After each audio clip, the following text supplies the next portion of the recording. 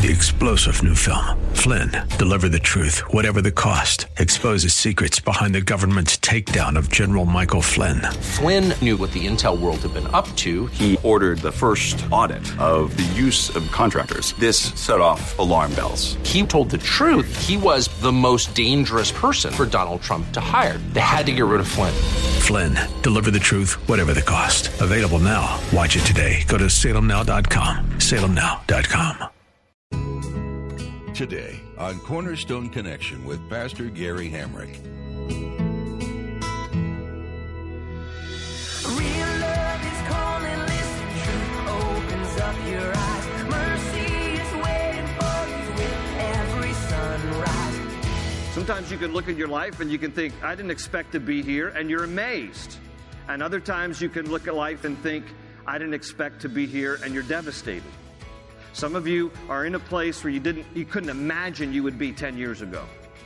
But this is where you are now. And there's that good aspect of the unpredictability of life, and there's a devastating aspect of the unpredictability of life. But it's the grace of God that takes you to the height, and it is the same grace of God that will visit you in the valleys. This is Cornerstone Connection, the radio ministry of Pastor Gary Hamrick of Cornerstone Chapel in Leesburg, Virginia.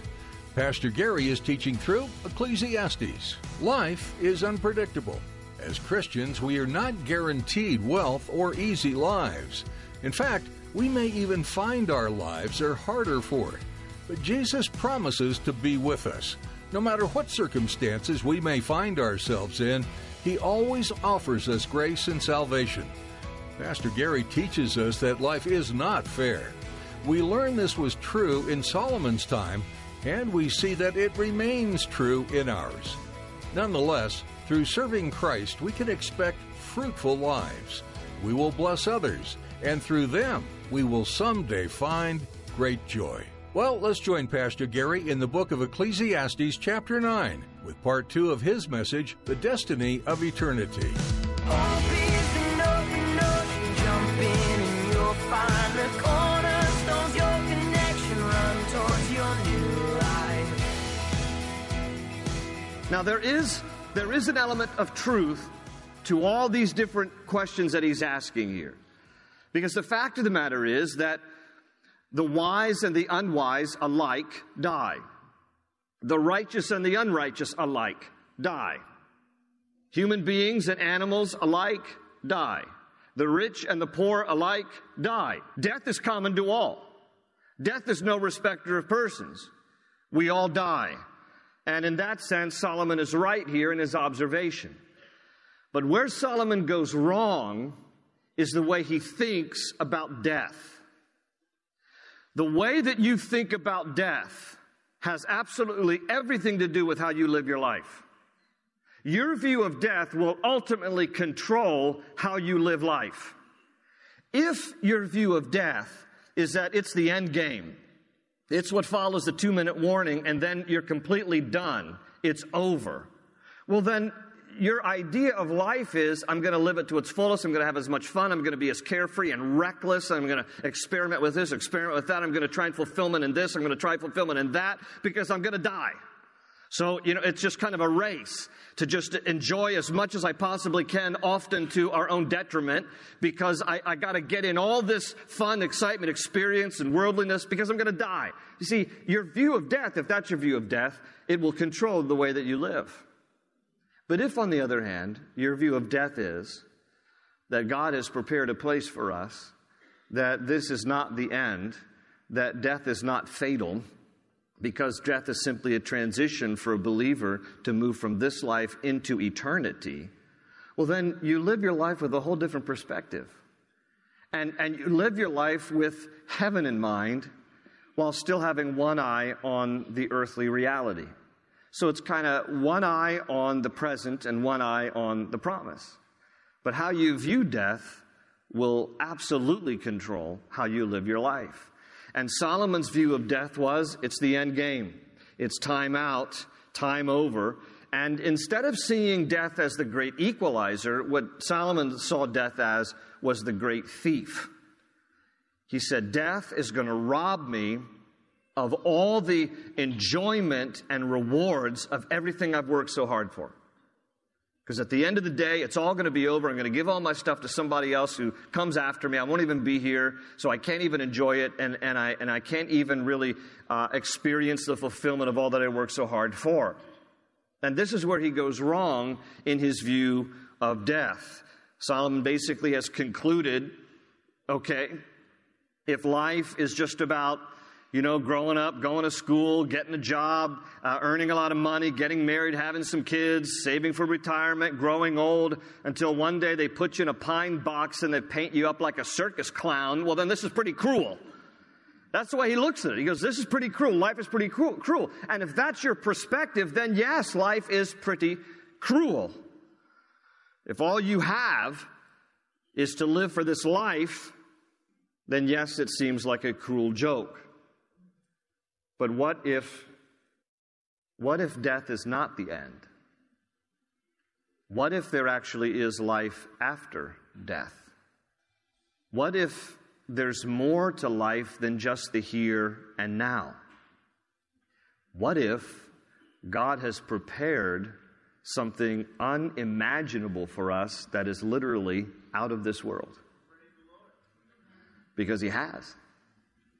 This is why Paul will write in 1 Corinthians 2:9, no eye has seen, no ear has heard, neither has it entered into the heart of man what God has prepared for those who love him.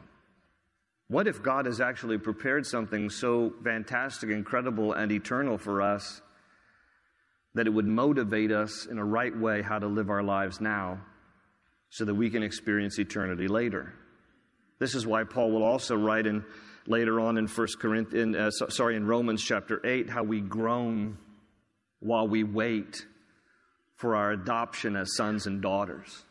We groan, there is this agony in the wait, but we must be patient for all that God has promised for us. So Solomon understands that there is eternity that God has placed in the heart of man, but he has lost sight of it himself. You don't need to turn in your Bibles, but back in chapter 3, verse 11, Solomon says that God makes everything beautiful in its time, and that God has set eternity in the hearts of man, but we cannot fathom what God has done from beginning to the end. God has set eternity in the hearts of man. Solomon admits that there is this longing in our hearts for something greater than ourselves, that there's something in our hearts that longs for something more than what this life offers. That's eternity set in our hearts. But instead, sadly for Solomon, instead of pursuing the longing to the ultimate source, which is God, he ends up pursuing instead things that he thinks will satisfy this deep longing. Again, the wine, women, wealth, and work, which ends up proving to be quite unsatisfactory in his life. So he denies God's rightful place in his life, and he resigns himself to the idea, well, I might as well have as good a time as I possibly can because it's all going to come to an end. Listen, for a person who does not know God, and that's where Solomon is at this time in his life, he's not walking with the Lord. For someone who does not know God, this life is as good as it gets. This life is as good as it gets. And I don't say this to patronize anybody, but I say this with all sincerity. When I see people who are really sold out to the party scene, I think to myself, that's as good as life gets for them. And how sad is that? That's as good as life gets for them. But see, for a believer, this life is as bad as it gets. For a believer, it's just the opposite. This life, this world is as bad as it gets. And that when we die, we step into eternity. It's just a change of address.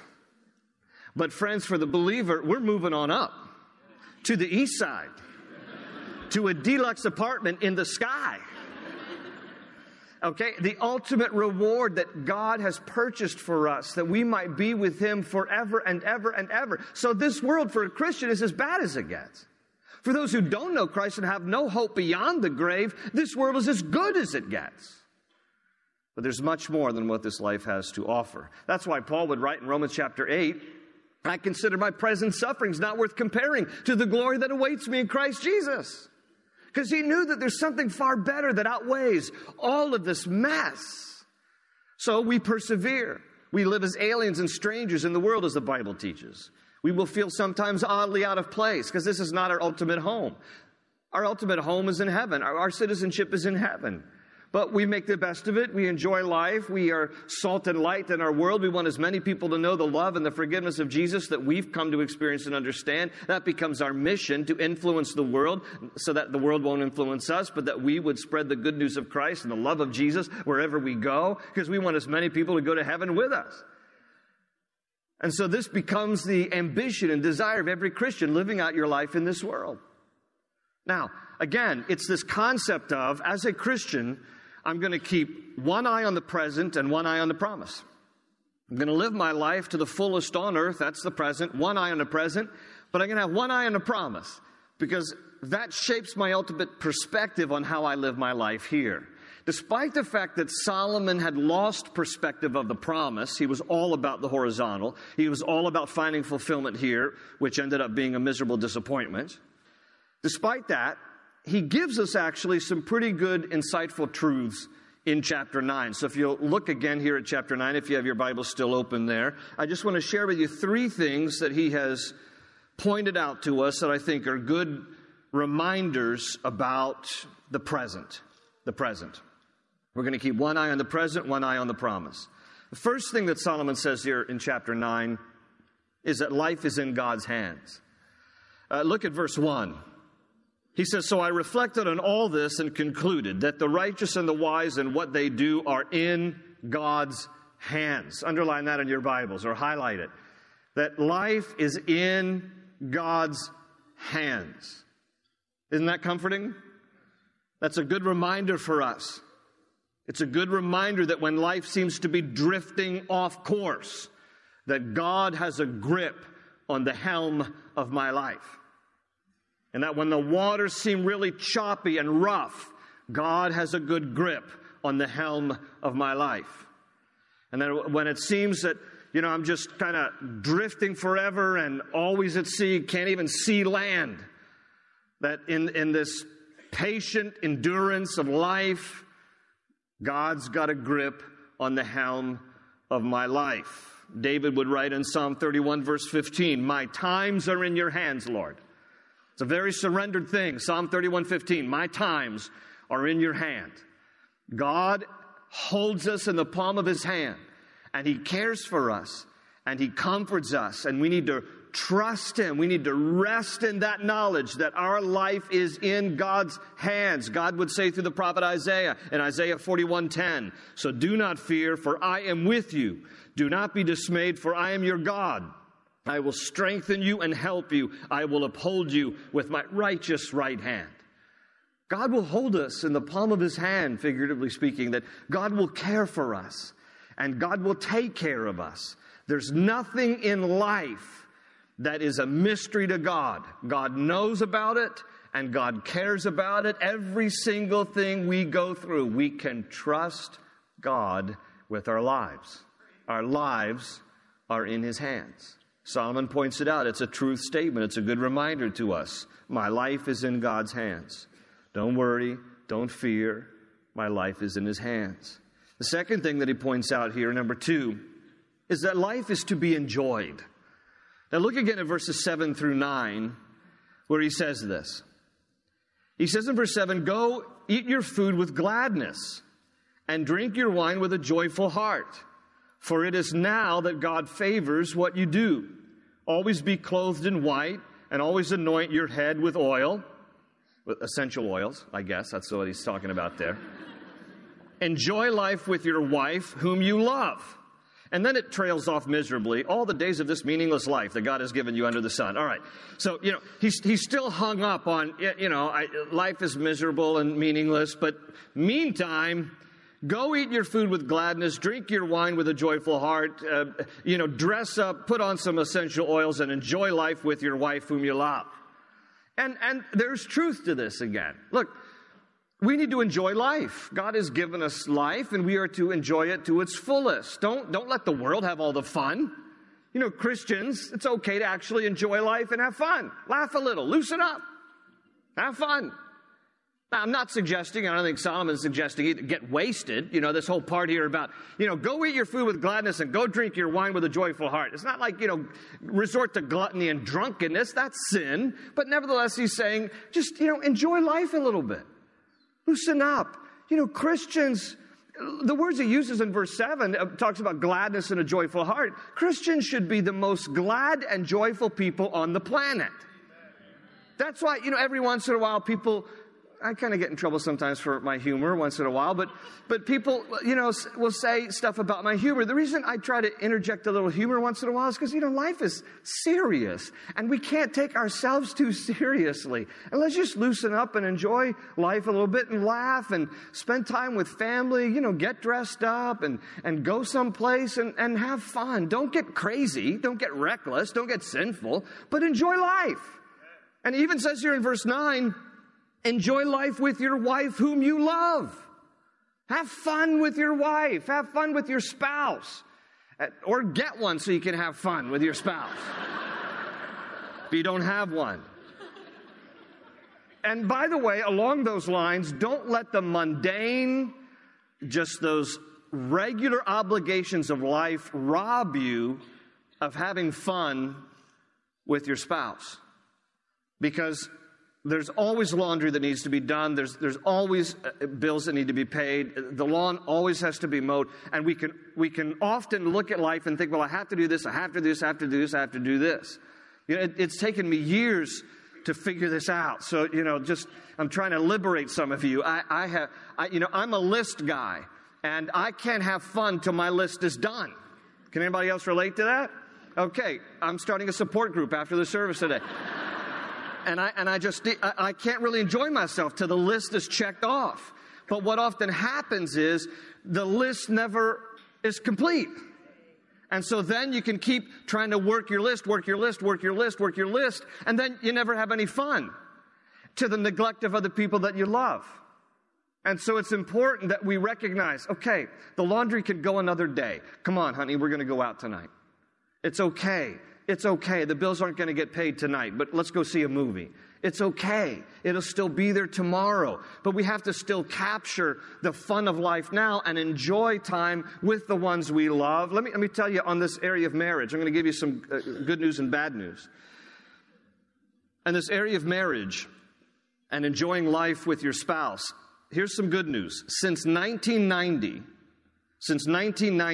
the divorce rate for people ages 25 to 39 has dropped 21%. Since 1990, the divorce rate for people ages 25 to 39 has dropped 21%. Now, here's the bad news. In that same time period, since 1990, the divorce rate for those over 50 has more than doubled, 109%. Why? What they found out is they weren't having fun along the way.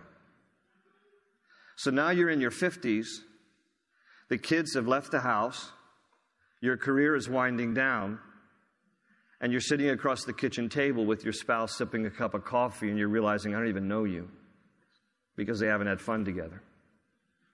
They haven't spent time together.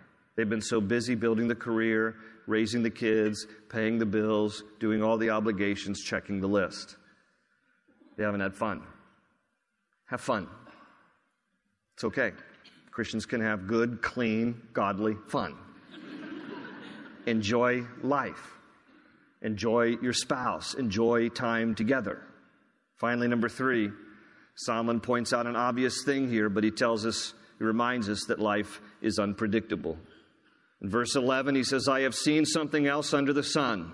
The race is not to the swift or the battle to the strong, nor does food come to the wise or wealth to the brilliant or favor to the learned. But time and chance happen to them all. In other words, what he's saying here is, hey, the swiftest person does not always win the race. And the strongest person does not always win the battle.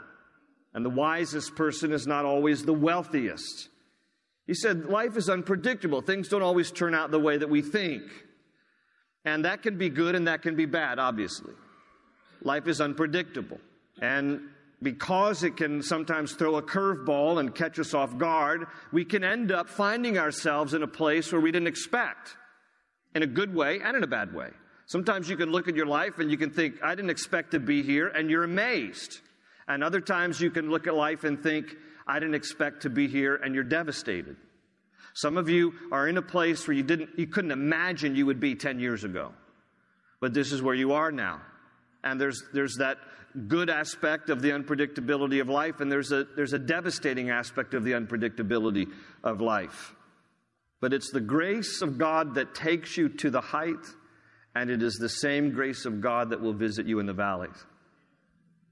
It is the same gift of God, because every good and perfect gift comes down from the Father of heavenly lights, that takes you to the heights, and it is the same God who is a refuge and strength and ever-present help in times of trouble. It's the same God, but life is often unpredictable. And we need to bear in mind that with the unpredictable nature of life, there is a predictable God who is the same yesterday, today, and forever, who does not change like the shifting shadows, and He is always going to be the constant in my life, no matter what life throws my way. Amen? And so despite the fact that life is unpredictable in good ways and bad ways, God is always reliable, dependable. He will never leave us, never forsake us. He loves us. He's the friend that sticks closer than a brother.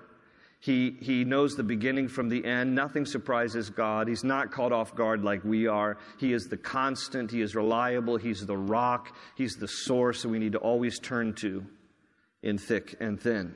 Moreover, in terms of the unpredictable nature of life, Solomon adds in verse 12, moreover, no man knows when his hour will come. The day of our death is unknown to us, not to God, though. In Psalm 139, verse 16, David would write, all the days ordained for me were written in your book before one of them came to be. David made a true statement there. God knows the beginning of our days from the end of our days. He knows our birth and He knows our death. And He knows everything in between. But again, for the Christian, for one who knows the Lord as Savior, the beginning from the end, birth and death, death is not final. When you speak of destiny, don't think of destiny as being finality. Think of destiny as eternity. Because for the believer, death is simply a transition from this life into eternal life. When you breathe your last breath on this earth, you step into eternity in heaven. That as a believer, the promise that we hold on to is the fact and the truth which is revealed to us in Scripture, that to be absent from the body is to be present with the Lord.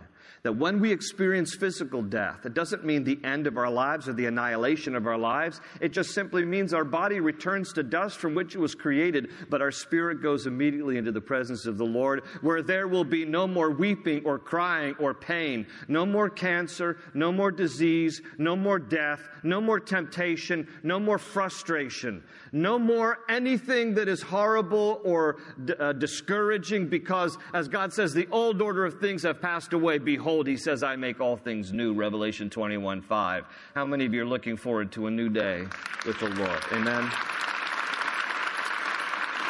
Now, that doesn't mean we hasten death. It just means we live out our life to its fullest, and on that day when we do go to be with the Lord, it shall be a glorious day in His presence.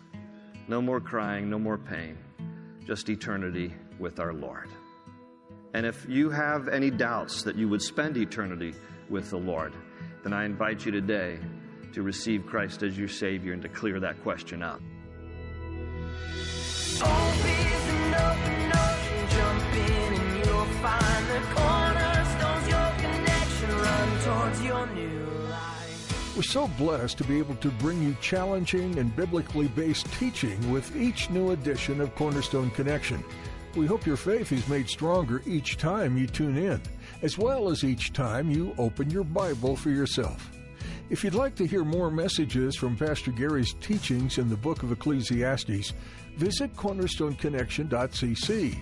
We have an extensive archive of teachings available for you there, which you can listen to or watch right online. Feel free to share these with friends and family. You can also download our mobile app to keep God's Word with you as you go about your daily activities. Do you live in the Leesburg area, or will you be visiting soon? If so, we'd like to extend an invitation to join us for our weekly gatherings. We meet each week to spend time in prayer and worship, studying the Bible, and getting to know each other better. Visit cornerstoneconnection.cc to get service times, more information, and directions.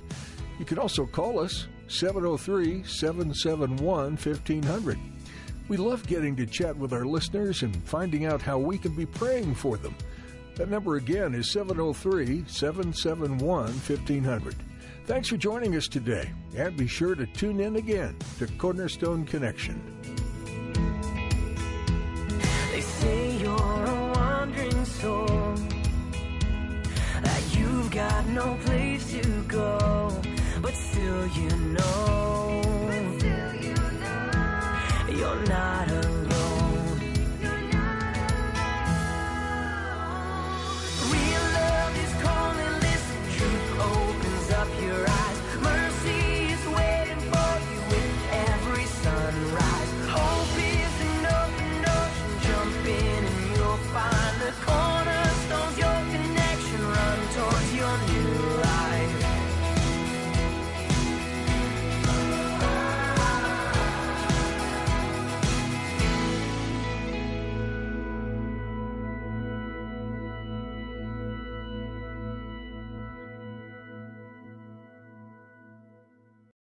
Three-star General Michael J. Flynn, head of the Pentagon Intelligence Agency, knew all the government's dirty secrets. He was one of the most respected generals in the military. Flynn knew what the intel world had been up to. He understood its funding. He ordered the first audit of the use of contractors. This set off alarm bells.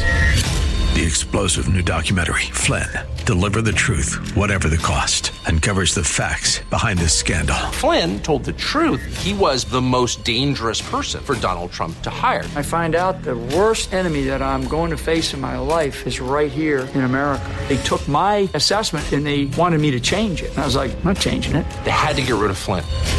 With in-depth interviews, archival footage, and never-before-seen personal records of the man behind the headlines. I just felt like I was drowning. Flynn, Deliver the Truth, Whatever the Cost. Available now. Watch it today. Go to salemnow.com. salemnow.com.